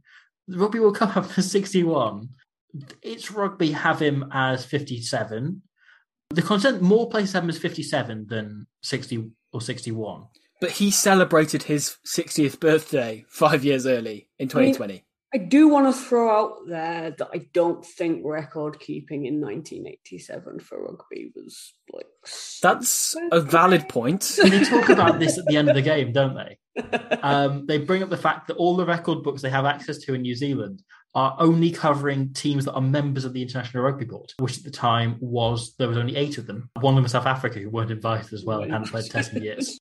So they didn't include Romania in it. Romania, they mention, had beat Bulgaria 100-0 a few years before this World Cup, which was the Bulgarians took so badly, the Bulgarian Rugby Union disbanded.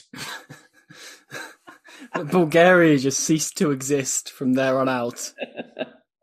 There's a lot of points in the first half. Sorry, I just want to follow up my previous point. Bulgaria didn't play again until 1998 in World Cup qualifying. Was the next time they played. They disbanded for about 15 years. They didn't play a game because they were so beaten down by losing to Romania. Wow, that's bad. So go back to the point I was supposed to make. Several times in commentary, Keith Quinn refers to the French back row as the 3 giraffes. And there's one point where he says, whole quote. I'm just trying to figure out what the plural of giraffe is. And follows up with, we've got a gaggle of geese and a pride of lions, but I don't know what giraffes would be. And the other guy is obviously like, what is this shit chat, mate? And he keeps going like, I just really don't know what the plural of giraffes is. Although I'm glad you contextualised that, because I think I was like sort of dozing out and then I just heard, what is the plural of giraffes? And I was like, oh, the commentators are at it again. He loved this whole giraffe analogy that he kept going for. And like, it's pretty obvious. Like, dude's quite tall. You know, that makes sense. The giraffe thing. Tall, thin guys. But there's a point where he then goes on one about his own analogy, saying, oh, it's a really good analogy for these guys, isn't it, giraffe thing? I just love it. And it's like, mate, you made it up. Stop trying to make giraffes happen, Keith. Not going to happen. There is also a bit just before the giraffes thing gets really out of hand where they're talking about the ref being really good. And they say something like, oh, Australian referees, I think for a long time were known the world over for being like fucking dreadful, but now they're actually quite good. Oh, yeah. But instead of focusing on like the fact that they've got better and are now like some of the best in the world, he just sort of goes back to bitching about them. And I was like, is this like a weird sort of presaging of the Steve Walsh Australia-New Zealand controversy? Like, there's just always been at it. Like, and the tone that he says, I think they're now considered to be like some of the best in the world, is like so begrudging. Like, really hurts his soul to say it, but he sort of feels like it's his duty to highlight this fact for the audience because it is the world goal. The commentator at one point as well also says of the French lock Francois Harguet, he says he's been to New Zealand before and he's not always been Mr. Clean, and leaves it at that. I think that's not long after he says somebody went to France, a New Zealand player went to France and came back and told everyone that like they'll kick your eyes out, basically. So I think he might have been alluding to his previous anecdote. No, I choose to believe that means he doesn't put bleach down the toilets, or maybe he doesn't. Doesn't make COVID precautions in this doesn't plague. Wash his jersey after a match, maybe. Doesn't wash his jersey. Like, plays it again when it's sweaty and muddy. Yeah, has white boots, which are notably not white anymore. Yeah, because they're covered in blood of the eyes of the opponents. They do say, watch out for the flying boots in France at one point. Very true. Just in such a casual way that I like put a little like stick picture of a shrugging man next to the quote, because like didn't really seem to be any alarm about this. Just like, a bit like now we would be like, oh, you play in the Pro de Deux, you're going to lose your eyes. Ha ha ha. The other point that this could make is obviously there is an American cleaning brand called Mr. Clean. Does this mean he didn't used to be him, but he has metamorphized into Mr. Clean somewhere over the last few years? Went from being a giraffe. Or it's his arch enemy. He hasn't always been Mr. Clean. He's the antithesis of Mr. Clean. He's Mr. Clean's like evil nemesis. He's the antagonist in the Mr. Clean cinematic universe. The Mr. Clean franchise. Yeah. One day, Mr. Clean will bring down his two greatest enemies, Limescale and former second row Francois Gay. We should definitely get Mr. Clean on as a guest on this podcast someday. I think actually he's joining the Zoom call. I saw him. Oh, is he? lingering in Oh, the yeah, lobby. he is. Do you want to let him in? All right, hold on just a second. Is he in the back room with all the lawyers? Yeah. There he is. Okay, there he is. He's in the call now. Yeah, Hello, Mr. Clean. Nice of you to join us. Hello. Looking very sparkling clean there. Thank you. Yeah, what's your skincare routine, Mr. Clean? It looks great. I keep it clean. Hey, that's great advice. Before you came onto this podcast, have you been up to much today? No. Okay. Just staying clean and that. Hey, if you don't do anything, nothing gets dirty, right? I like to stay clean. Yeah, that's fair enough. So what do you think? We're talking about France against Romania from the 1987 Rugby World Cup. I used to watch the game all the time as a child. Oh, me too. Have you seen the hoops, Mr. Clean? I love the hoops. Who's your favourite hoop? My favourite hoop is Grover. The green hoop. I like the way his hair comes down over his eyes. I like the way he cannot see fully what he's doing. He is a big character in the hoops. Clearly uses good shampoo, right? Good shampoo. He keeps himself not as clean as the motorette. The motorette keeps himself cleanest. Yeah. That's a fair assessment.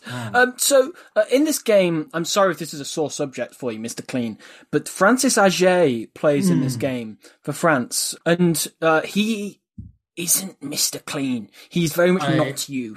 I do not know who this man is. The fact that the Mr. Clean cave is underneath Francois Huguet's mansion, nothing to do with it. I do not know who this man is. Oh, is he quite a dirty man? I could not comment. I don't know who this man is.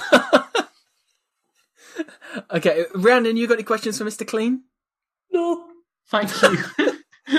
Thanks, Mr. Clean, for coming to join us. You can go. Mr. Clean. You can go sit with the lawyers and P Money and all the rest of the gang in that other room. Carly Ray. Thank you. And Carly Ray, Yeah, Carly Ray. Sorry, I'm back. I just had to pop to the toilet. Yeah. Did you wash hands? Style. Yeah. I mean, I want to be in the spirit of Mr. Clean. Have I missed anything? Not really. No, okay. Oh no, don't worry about it. It's not like this is getting published or anything. We're just, never speak of this again. Except we will, and probably speak to him again. So, should we talk about rugby? Yeah, I mean, Hooker takes a 22 restart. Second half, that's a really good The second half. topic to go also, to. the end of the first half, I just want to say more things that could be brought back from 1987 rugby. Scrums are really fucking fast. Yeah. And when the ref gets bored, he just sends the players off the pitch. I love that. It's like the last hour of the first half was a scrum, and then the ref's like, meh. It's a really shit scrum. All go to the changing rooms and think about what you've done. This doesn't have scrum vibes to me. Everybody just fuck off now. And then, he also, I think maybe he lost his whistle or something because he doesn't even seem able to communicate his mad decision properly. Anyway, so faster scrums and also the ref just getting bored of scrums and ending things. I'm pro this. I think we should bring that particularly back. The second half starts and it is in fact pretty obvious that all the shit chat about the wind has had a point. Yes. Because things quite rapidly change. Marc-Andre scores inside about 40 seconds of the half beginning, doesn't he? Oh, the wind is helping France immediately. Yeah. That's what I wrote. Really good kick from Guy Laporte, definitely helped by the massive gusts of wind. Would have been a very different kick in the first half. The replacement for Serge Blanco, Didier Cambello scores quite early on in the second half.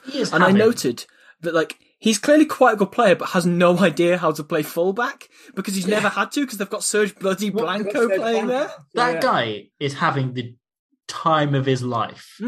Especially when he's not got to worry about the wind. He is, exactly. He is imaginary ball catching, blowing his way. All the magic balls coming straight down his throat, and he doesn't have bloody Serge Blanco in front of him. Don't tell that to Mr. Clean, because he has been he must have been, as France's second choice fullback, behind the greatest fullback the world has ever seen up until this point. So, possibly continuously.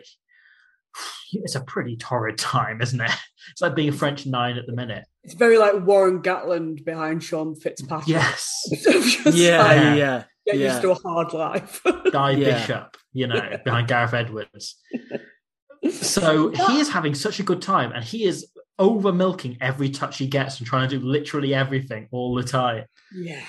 Is he the one? So there were 2 tries really, really early on at the start of the second half. And I was making dinner at the time, I'll be honest, and my attention was a little distracted.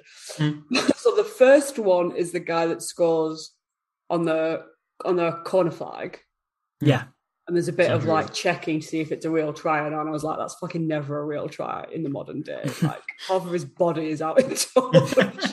Like, I don't care if that's the rule that like he's touched the corner flag and it's fine. Like there's just no TMA in the world that would give it now. But like grand. There's also a very forward pass somewhere, like whatever, I don't care. Then there was another one that I really did not see because that was the point where I was like, I had my head in the oven. I couldn't be bothered.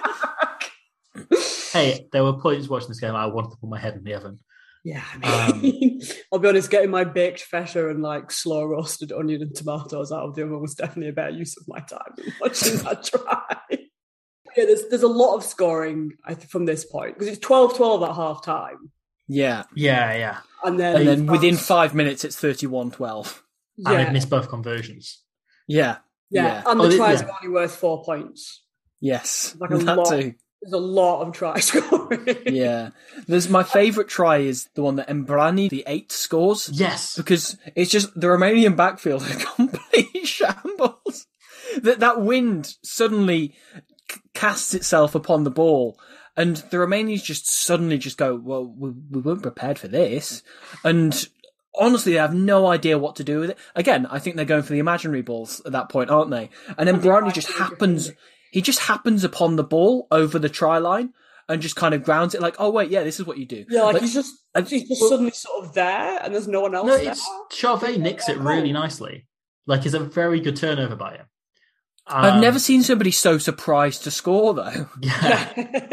Like, I didn't mean for this to happen. A series of surprising events have all led to a situation where I am here over the try line. I mean, other than Lungo in the first half, which is a very similar try, that was disallowed. There's also quite a lot of, like, a kick, a pointless, demented, shambolic chase, and then, like, some sort of not even argy-bargy, more like loitering and leaning near each other. And then all of a sudden the balls got loose. Polite negotiation. So there was definitely a point where it was like, if we just sort of... You couldn't even call it a maul. It's like if you try to describe what a maul is to a person who'd never watched rugby, and then they then tried to describe it to somebody else. Like Chinese whispers. A lot of people are congregated in the same area and they're sort of moving in a direction towards the try line. And then voila! A try has been scored.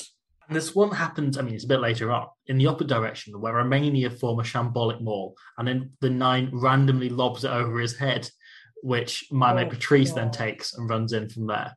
And that's a very fun one, isn't it? It's a very sad try to watch. Yeah. It's interesting. Definitely a sad trombone sort of towards the end of the second half. That comes as well. So they show Michel Toader, who we discussed in quite some detail in the previous Romania episode. He was a massive celebrity in Romania at the time. Yes, and also a bit of a dickhead as far as we've... well, he's been married like 6 times. Yeah. Maybe he's just in love. So he was married to 2 separate, also very famous TV presenters in Romania. Right. Okay. And one of them wrote a long article in the Romanian press about why he was emotionally manipulative to him. Okay. Because she'd been, this is retreading old ground, but she'd hit him and that led to divorce or something. But it'd come from like months of emotional abuse. We can call him probably a dickhead. Yeah. Fascinating to know how much Romanian press you two have been reading. Feels like we covered before Christian Raducanu, number 8, defected from Romania shortly after this World Cup. It was a hell of a story, that was. Played an away game against Scotland, and he just went up to a police officer the day after and went, "Can I stay?" I've got to say, every time he was involved in the action, I immediately thought of Emma Raducanu. Yeah.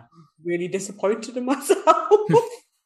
For like the obvious sort of like leap and just ignoring him in his own right. And it didn't stop though. Just like not a common name, so... Do you think Eddie Jones thinks that Christian Raducanu should shut up with all the sponsorship and focus solely on the defecting from Romania to Scotland? No, I think he probably thinks the other thing, he should have focused on his rugby instead of defecting. Yeah. Defecting is definitely a distraction. That's probably not an unfair take. I don't know. He went on to play in Scotland for a very long time. Oh yeah, he played for and he became like a real Scottish vets or something like that, didn't he? In the choice he made, he both got to play rugby and defect, whereas in the choice that Jones would have had him made, he only got to do one of those things. Yes. But yes, so he appears on... by the way, he's moved to right wing in this game. Having been really involved in the previous game, he does nothing all game. Yeah. Towards the end, you got the commentator. Yes. Yeah. So this is right before that try that you just mentioned. And literally, as he finishes this line of commentary, that's when Lajuske picks the ball up and goes the length. So the commentator says, here, the camera has a shot of Marcel Touada, just to let his mum know that he is safe and well. I rewound that 4 times because I was trying to work out the context, because that is not a commentator who seems to have ever made a joke. But the joke was he hasn't been involved, so here he is. Oh, we're going to show him. I thought it was serious. I did. Questionable joke to make. When Romania's in the situation that it was in, the political situation it was in at the time. But personally would not have made that joke. No, me neither. Do you think it's one of those jokes where maybe like, you know, you have it in your head all the time of like, don't say this, don't say this, don't say this. Like dead air and you can't help but say like the terrible thing. Although they said so much other bullshit that no, I'm not giving him that out. He managed to fill the silence with nonsense throughout this game. Sometimes he didn't. Sometimes he'd just leave it silent for 40 odd seconds at a time. It was blissful. My favourite, there's a point where he mentions... For my soul. There's a point where he mentions Superboot, which made me happy. So Superboot's now been in my notes of the podcast for like 6 episodes running. So what did he say about Superboot? He just compares Laporte's kicking style to the wonderful Severo Corondua, aka Bloody Superboot. And he just says, oh yeah, well, he's quite a good kicker. So clearly Laporte has taken inspiration from him to kick well, which is a good strategy, kicking well. Speaking of things that Bloody Superboot could have done, Vasil Ion, who is at fullback for Romania, but the commentators really want us to know is normally a scrum half. Yeah. They bring this up about 4 times. And every single time, to be clear, I heard Celine Dion is normally a scrum half. Every time. At one point, he hits a really great 50-22 into the wind. This is when I said far across the distance, the spaces between him and the touchline. Yes. I went to great Very good. Very good. Doing that into the wind is genuinely maybe the most impressive piece of skill I've seen in this World Cup so far. It was a fucking brilliant kick. And honestly, it's remarkable. It deserves a lot better than a cheap shit Celine Dion joke. Even a good backfield wouldn't have dealt with that. No. It was an outstanding kick. I say into the wind like that. It's maybe the standout bit of skill in this World Cup so far. Especially to say, sorry, Grant Fox. The last thing he'd done in the game was a grubber kick that went out on the full, which I didn't know was possible. How is that? I mean, I think maybe the wind again. Yeah, I guess so. But I suppose rubber kicks with an imaginary ball. It's a world record for the biggest margin between shit thing you do and good thing you do. Between what is it? Between the idea and the execution. Yes. All sports stars after the match, and they're like, we had the right idea, we just didn't quite nail the execution. It's like, that is a generous description of what you did. You could deliver out on the full. That's not like he followed it up with like one of the best kicks you'll ever see. So worst and the best in the same game. Fair play to him. Fair play, Celine Dion. Yeah, fair play, Celine Dion. An excellent comeback. I look forward to the next one. I'm not like genuinely normally. I'm not one of those people who like badly comically mishears a name, but every single time they said that guy's name, I was like, why is Celine Dion on the pitch? I could not unhear it. But look, today could be the day that you finally get the chance to give Celine Dion man of the match later on. It could be today. Not for spoilers, but just one to think on. Much more to talk about. There's more tries, isn't there? There's that shitty Laporte try with the world's most accidentally good set move. Yeah. There's the one with the forward pass, which was like maybe the wind again, but also no, I think that was just straight fucking forward. I think quite a few times I wrote more shambles, another try, and then just a score update. That could mean anything. I felt like most of it did not deserve analysis of like what they were attempting or actually executing. There's a point where I have written down but Bezier's decided he's good now, has he?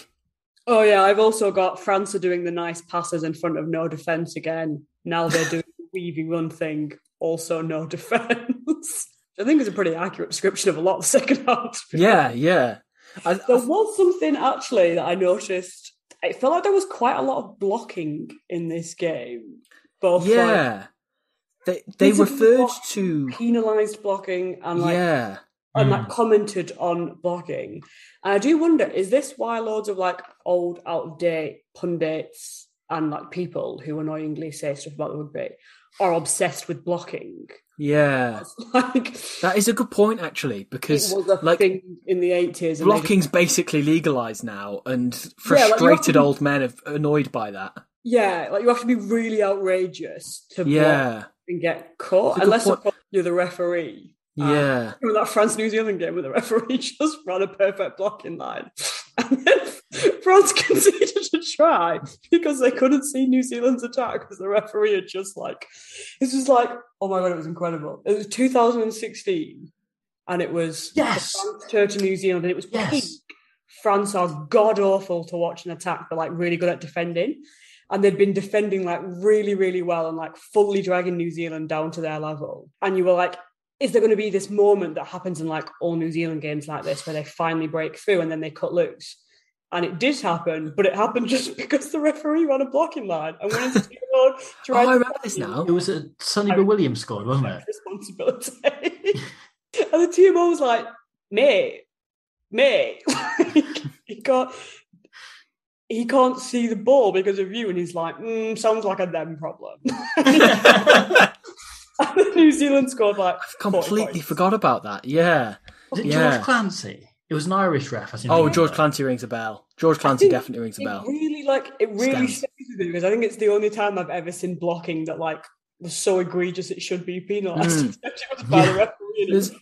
At one point, they referred to, again, Carminati, the 1987 Rhiannon Garth Jones, they referred to him as full-time in the obstruction business on the commentary.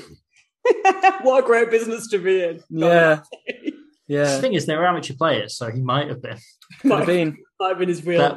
He might have just put up road signs for a living.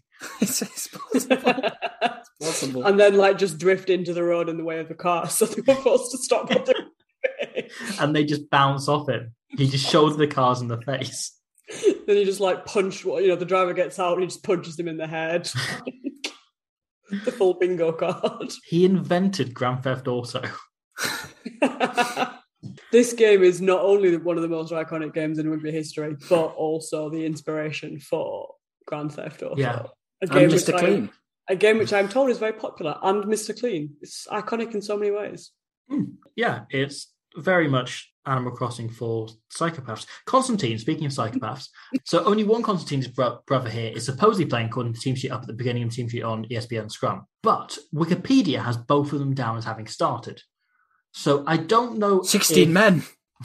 I don't know if Stefan Constantine was wearing Nicole Varese, who was down on both team sheets at the start. I don't know if he was wearing his face or something. I've just clocked. Constantine punched somebody in the previous game. Do you reckon he got banned? He's banned. He must have got banned and then played under somebody else's name. Yeah. His own name. So there's two Constantine brothers. And Stefan is the other one? The one who punched somebody. Yeah. Must have gotten banned. And then yes, he must have gotten banned and written his name down on the team sheet as Nicola Verez before this and played because they know nobody would check. Right. So I reckon he played. I don't know. For a second, I thought you meant he'd like put down someone else's name, but like it was just his own name. I was like, doesn't seem like the most foolproof strategy. Yeah. One guy changed his name, one guy changed his birth date. I've got to say, fair play to the New Zealand commentators who were at least pretending to know all the names of the Romanian players and things about them. They did actually like pronounce the names correctly and stuff as well, which you don't really get nowadays. They were a lot more committed to commentary than like many of their modern day peers. Yeah. I mean, it was astonishingly bad commentary for the most part. Sure. But entertaining nonetheless. But they had at least prepped thoroughly and like done the basics in terms of learning the names and stuff. Respect. Just then they went like wildly off-piste with all of the filler stuff. I got really into giraffes. Yeah, I don't. There's also a bit actually where the commentators start. I don't remember which player it was because, as I said, I refuse to learn any of the names. But they were talking about one or two of them playing for the Bucharest Rugby Club. Yes, and they went on like a bit of a segue about the very fine police rugby club in Bucharest, and I spent that whole segment pulling a real face. And the way he went like, oh yeah, the Bucharest Rugby Club, they've also got a really popular football club, but they've also got a really popular rugby club down there as well, but they've also got a popular football club, and they've also got a popular rugby club. It's like he was reciting everything he knew about Bucharest, but then he just sort of went, it's a police rugby club, and I was like, it doesn't sound like a very fine... Like it sounds like a rugby club that I don't want to hang out with. I'm not going to lie. Sure, yeah. Like, I have questions about this very fine and upstanding Bucharest rugby club filled by police. I don't know, it just seems like maybe like 1980s Romania, maybe they're not the most fine and upstanding gentlemen. Although they were out shithoused by the French quite thoroughly, so... Yeah, can't argue with that. Maybe I'm being wildly unfair to the Bucharest police rugby team. Is that everything we've got covering the game? I mean, I was just going to mention Constantine does a Mac Hansen and takes a restart on the full. Oh, he does. Runs 10 metres down the wing. But he doesn't Which, score. considering No. It's boring. Yeah. His brother did the previous game. And they are alarmingly quick for Locke, who are mostly in the team, to punch the opposition. They've actually got quite a broad skill set when you think about it. Punching, running, you name it. On the wing. They should just field all the Constantines. They should just find more of them and just field. Romania should field an entire team with them. It's like how the captain of their under-20s this year is called McAvey, and it's of no relation to Mihai. But it looks like they could have it. They could just hand the captaincy from McAvey. Somebody's to McAvey. Been manifesting that since he was like 9, saying like, "Oh yeah, we need another good player. Your surname's McAvey. Like that's memorable. We can just fast track you. People will think you're his son." I think also like every time he introduces himself, he's like, "Oh, you can just call me McAvey. It's fine." Yeah, people call me. Don't McAvey. Worry about my first name. Captain McAvey. So, yeah, for a funny joke. He just hopes no one asks him if they're actually related. Like, are you guys related? No. Does it matter? Are you going to judge me if I'm not? Has it bearing on my performance? Yeah. He's an accidental nepotism baby. And hey, good on him. Okay, yeah. Is there anything else? Have we covered all of it? Have we covered the whole... I think more or less. This is basically a different sport, except for the crossfield kicking malarkey, which I suspect you've covered previously. It's all just a state, I would say. Yes. Yeah, I mean, I don't think I've in any way covered all of my insults in my notes. Do you want to rattle them off before we go on to Dick of the Days? I mean, it's like 6 pages worth, so it could take a while. But it's one thing to know, like, in your head that games from back in the day were actually mostly shite once you like don't look at the highlights reel. It's another to watch a full fucking 80 minutes of it and like try to pay attention and write notes and not just be like, I'm not watching this anymore. Like, I've had enough. I'm gonna stop now, which will obviously like otherwise be the sensible thing to do.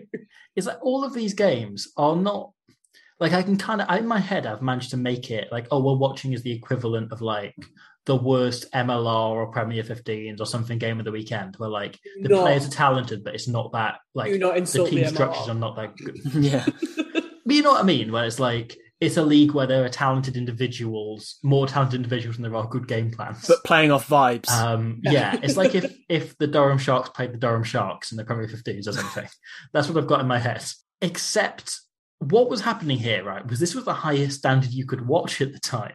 In the world. This was as big as it got. This was the literal World Cup. This is the team that makes the final in France. I was going to say, I don't know a lot about the Rugby World Cup in 1987, except that, my dad and my uncle went and they fucking bang on about it no end. And therefore, as a point of principle, I refuse to learn much more. But I do know that France make the final. And obviously, I've heard of a lot of these French players.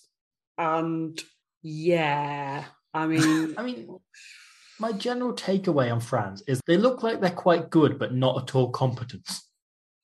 Yeah, I mean, there was a lot of stuff now, like if you go for an intercept, right, and then you have the fucking endless debate of is that a knock on, is it a yellow card, blah, blah, blah. And it's always like, oh, is he in a realistic position to get this? And then sometimes you have the quirk where you're like, it's Borden Barrett, so obviously he can, or like it's Scott Barrett, so obviously he can't. Every single time any French player sort of tried to catch the ball, I was like, is he in a realistic position? It sort of looks like he's not. And yeah, it was just... At one point, the pundits did actually say things have got a bit ragged. And I was like, that generously implies a different state of affairs at the start. Yeah. But at least you have acknowledged...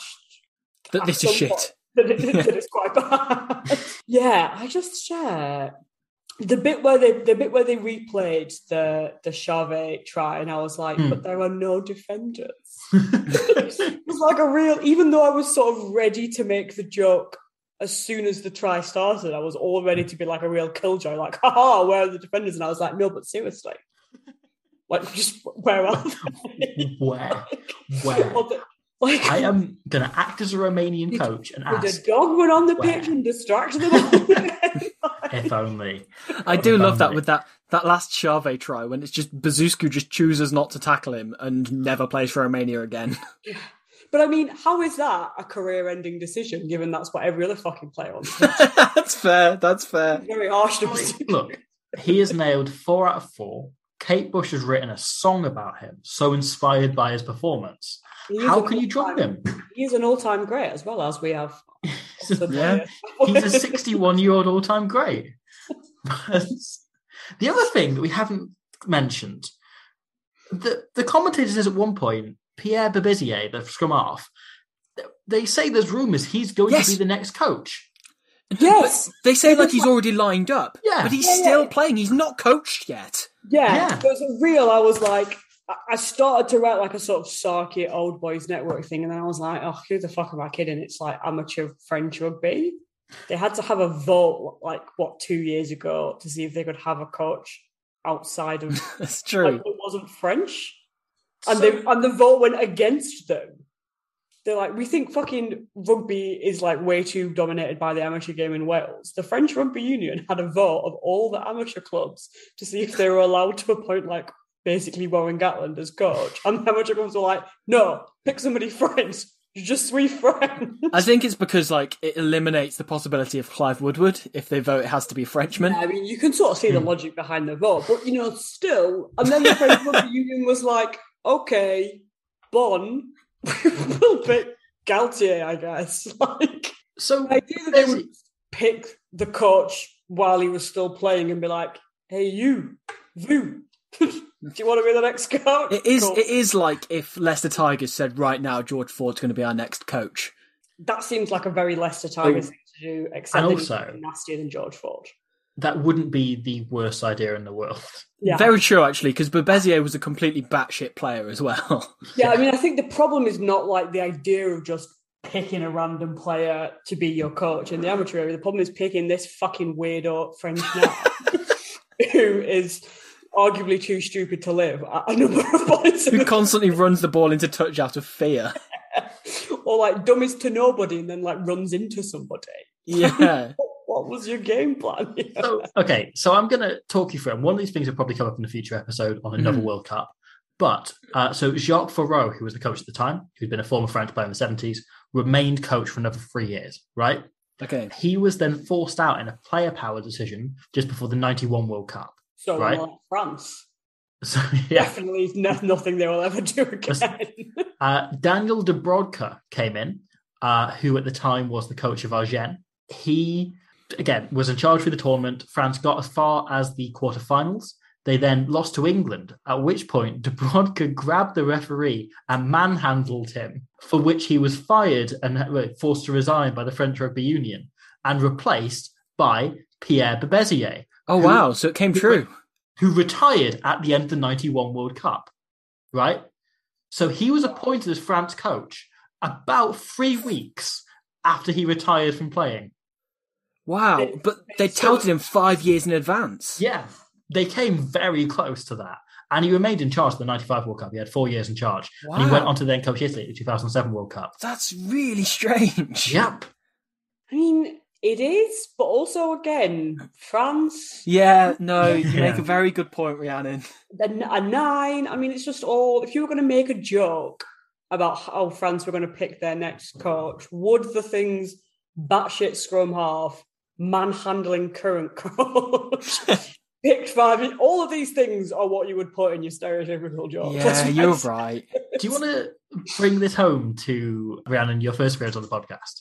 I'm going to tie this in. So I don't know if you remember who you gave Dick of the Day to on your first appearance. I thought you were going to say Uncle Bill, but it was one David Scralla. And who should replace Pierre Bebezier as coach of France? But Jean-Claude Scralla, the father of David Scralla. France are fucking all about the dynastic rugby stuff, aren't they? Right? Absolutely love a father-son combo. So man of the match, Dick of the Day. So we're I think finally going to do that. To man of the match, Dick of the Day. Where do we want to start? Man of the match should be quick. Man of the match should be quick. Okay, Robbie, do you want to start man of the match? Sure. I mean, there are 3 things that I would consider contenders for man of the match. I've also got 2 of them are the French centres, and one of them is the wind. Again, I think Philippe Sella looks every bit the extremely good player who was better than this shit that we kind of know him to be. Like every time he gets involved, he scores 1 try in the first half. We didn't really mention, but every time he's involved, you're like, oh, this guy's better than this level by some way. He looks good enough that you don't immediately want to take the piss out of the lack of a defence. Like he looks like he would be good if there were a defence there. Yeah. Which I think is like high praise for this match. Like he could, if you just dropped him out of nowhere into rugby like 15, 20 years later, he'd still be good. Obviously he'd need better conditioning to cope nowadays, but if you gave him probably have to give up the fags, which I imagine he's prolifically. President of Romanian Rugby Union, there's another man of match contender. President of Romanian Rugby Union smoking in the stands. Yeah. Their coaching team sat up there all having a fag. Surrounded by kids as well. Yeah. Like 100 to 1. I was going to mention this in the Dick of the Day contenders, that the Romanian management team chain smoking was incredible. That's man of the match contender. Dick of the Day, your priorities are fucked, mate.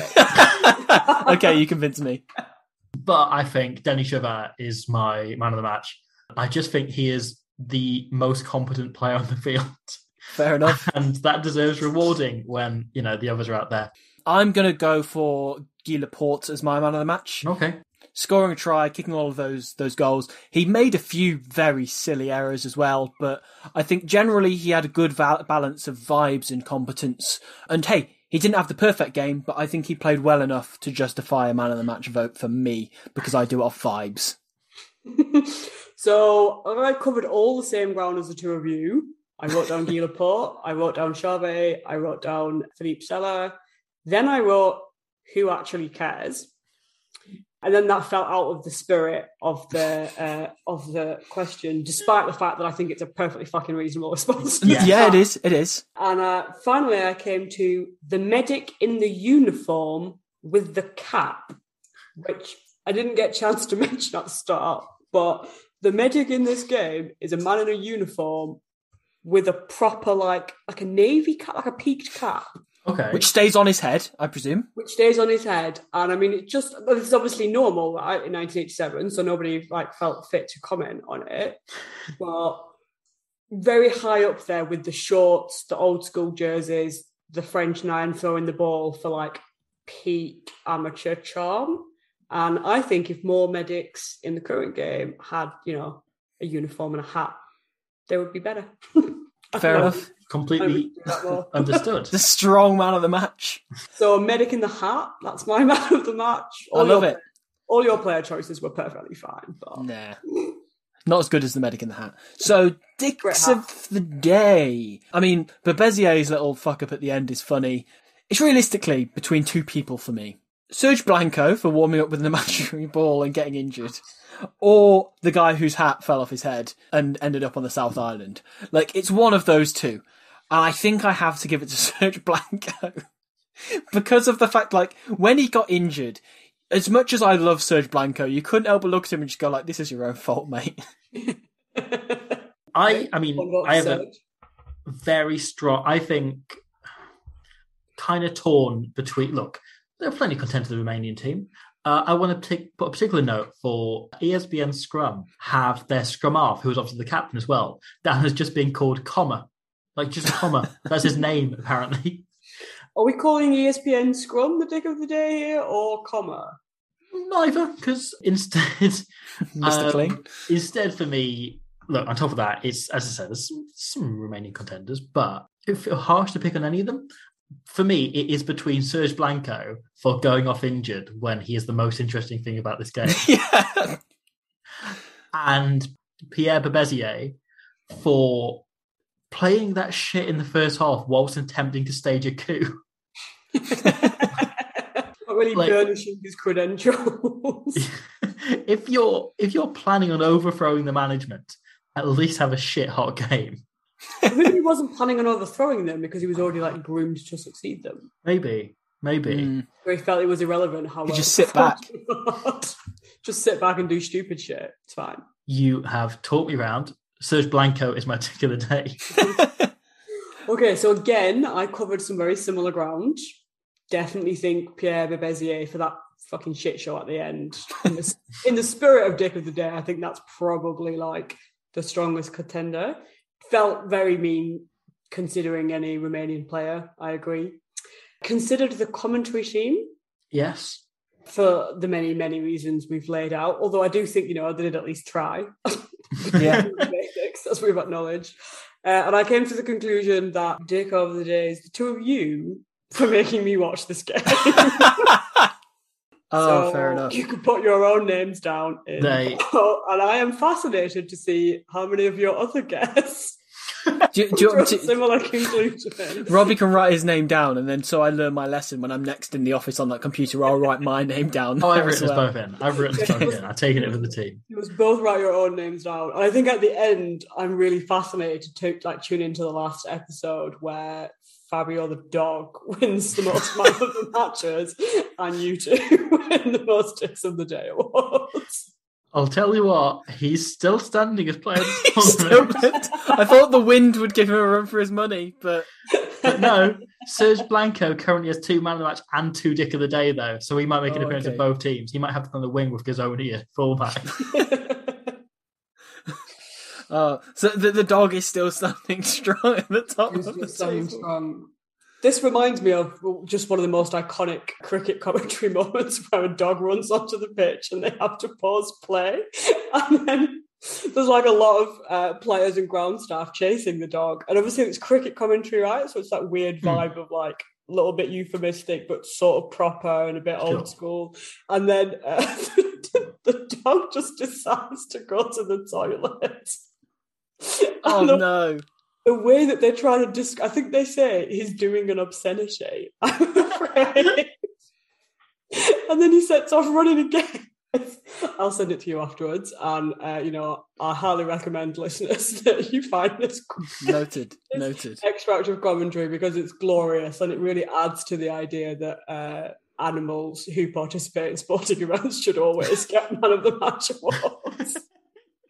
I think that's entirely justified. That's very good. So we're coming up on 2 hours in this podcast, which is impressive. Look, it's on one of the best games of all time. It's a very significant match. It's on one of the best games of all time. We all watched it so many times as a child, and you don't know how long the Hoobs retrospective podcast is going to be when we come to do that. I think you're gonna really challenge your longest podcast recording when you get to the Hoobs special. So, the Motorettes will certainly be singing. They keep they keep the engine spinning. Thank you, Rhiannon, for joining us. Where can people find you? Where can people find things related to you? You can find me on Twitter at @Garth_Jones. I very occasionally talk about rugby. Feel free to harass me on there. I may or may not reply, depending on how vibes-based your analysis is. Thank you for coming on, Rhiannon. You're always probably our most chaotic guest, which is what we're most into. I really feel like I did not bring the chaos this time. Maybe you bring the chaos out of us. Either way, it's the same result. But yeah, no, thank you as always for joining us. This will no doubt not to be the last time that we get you on there. Whether you accept is a different matter, but yeah, I mean, I might sort of like pre-watch a game before I go through it again. But no, this was a delight. Thank you for having me back on. I'm very honoured to contribute to one of the longest ones. Yeah, there's a question mark on delight there, and that's the important part. Yeah, time will tell. Time will tell if I forgive you or not. Thank you, Rhiannon. Thank you, Mr. Clean. Thank you, Mr. Clean. Don't want to forget him. Very important bonus guest. Thank you, whoever the other guy, whoever you are. Yeah. And thank you myself. Yeah. Thank you all for listening. Please join us next week when the game we'll be talking about will be Tonga 16, Wales 29. Sounds like a delight. From 1987. We're too deep into this to Stop. At what point did you ask yourselves, can we stop this? Two. The first one was sort of novel. The first one you kind of went, oh, that was funny. We watched the first ever World Cup match and it was, interesting and whatever. And now we're still doing it. And the worst thing is people are listening. I remember when we had Blaine Scully on and he went, I just think it's so funny that you guys are doing podcasts on USA v Russia. From 10 years ago, let alone. Serious. And now we're going, Ireland v Canada, Scotland v Zimbabwe, France v USA all coming up. I mean, I think we learned things from this game that are applicable to the modern day.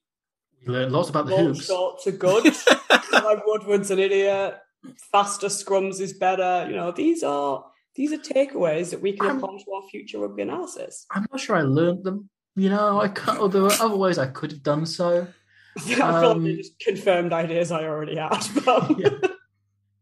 But sometimes that's nice. Sometimes it's a nice way to spend the 5 hours of my day I've given this. Now we've got a reference point. So I do a PhD now, and you're not allowed to just be like, here is an obvious fact, however obvious it is. You've got to give a reference. So from now on, I'll be like, here is an obvious fact about rugby. C, France versus Romania, 1987. And no one will watch it back to check. Exactly. It's the perfect footnote. Absolutely. I got away with when I was in uni citing some books that didn't, or either didn't exist or my God, you're giving me facts flashbacks that didn't. Yeah, we've all been there. But no one could check them because they were. I said they're out of print. I don't know. I got didn't away exist. with it. They were made up. I feel like this is the third time I've been in this pod, and you have managed to traumatise me in a different way each time. Won't be the last. Won't be the last. Well, I'm excited to see what you can come up with the next time. I've got lists of ideas. That Should we wrap sounds this up? worse. Yes. Is that a note to finish on? Yeah. Yes. Rugby and indeed non-rugby. Thank you very much, all of you, for listening. Join us for Tonga against Wales next week. Glenn Webb can't wait. We'll see you then. Thank you very much, all. Good night. Bye. Au revoir. Merci. Mom deserves the best, and there's no better place to shop for Mother's Day than Whole Foods Market. They're your destination for unbeatable savings, from premium gifts to show-stopping flowers and irresistible desserts. Start by saving 33% with Prime on all body care and candles. Then get a 15-stem bunch of tulips for just $9.99 each with Prime. Round out Mom's menu with festive rosé, irresistible berry chantilly cake, and more special treats. Come celebrate Mother's Day at Whole Foods Market.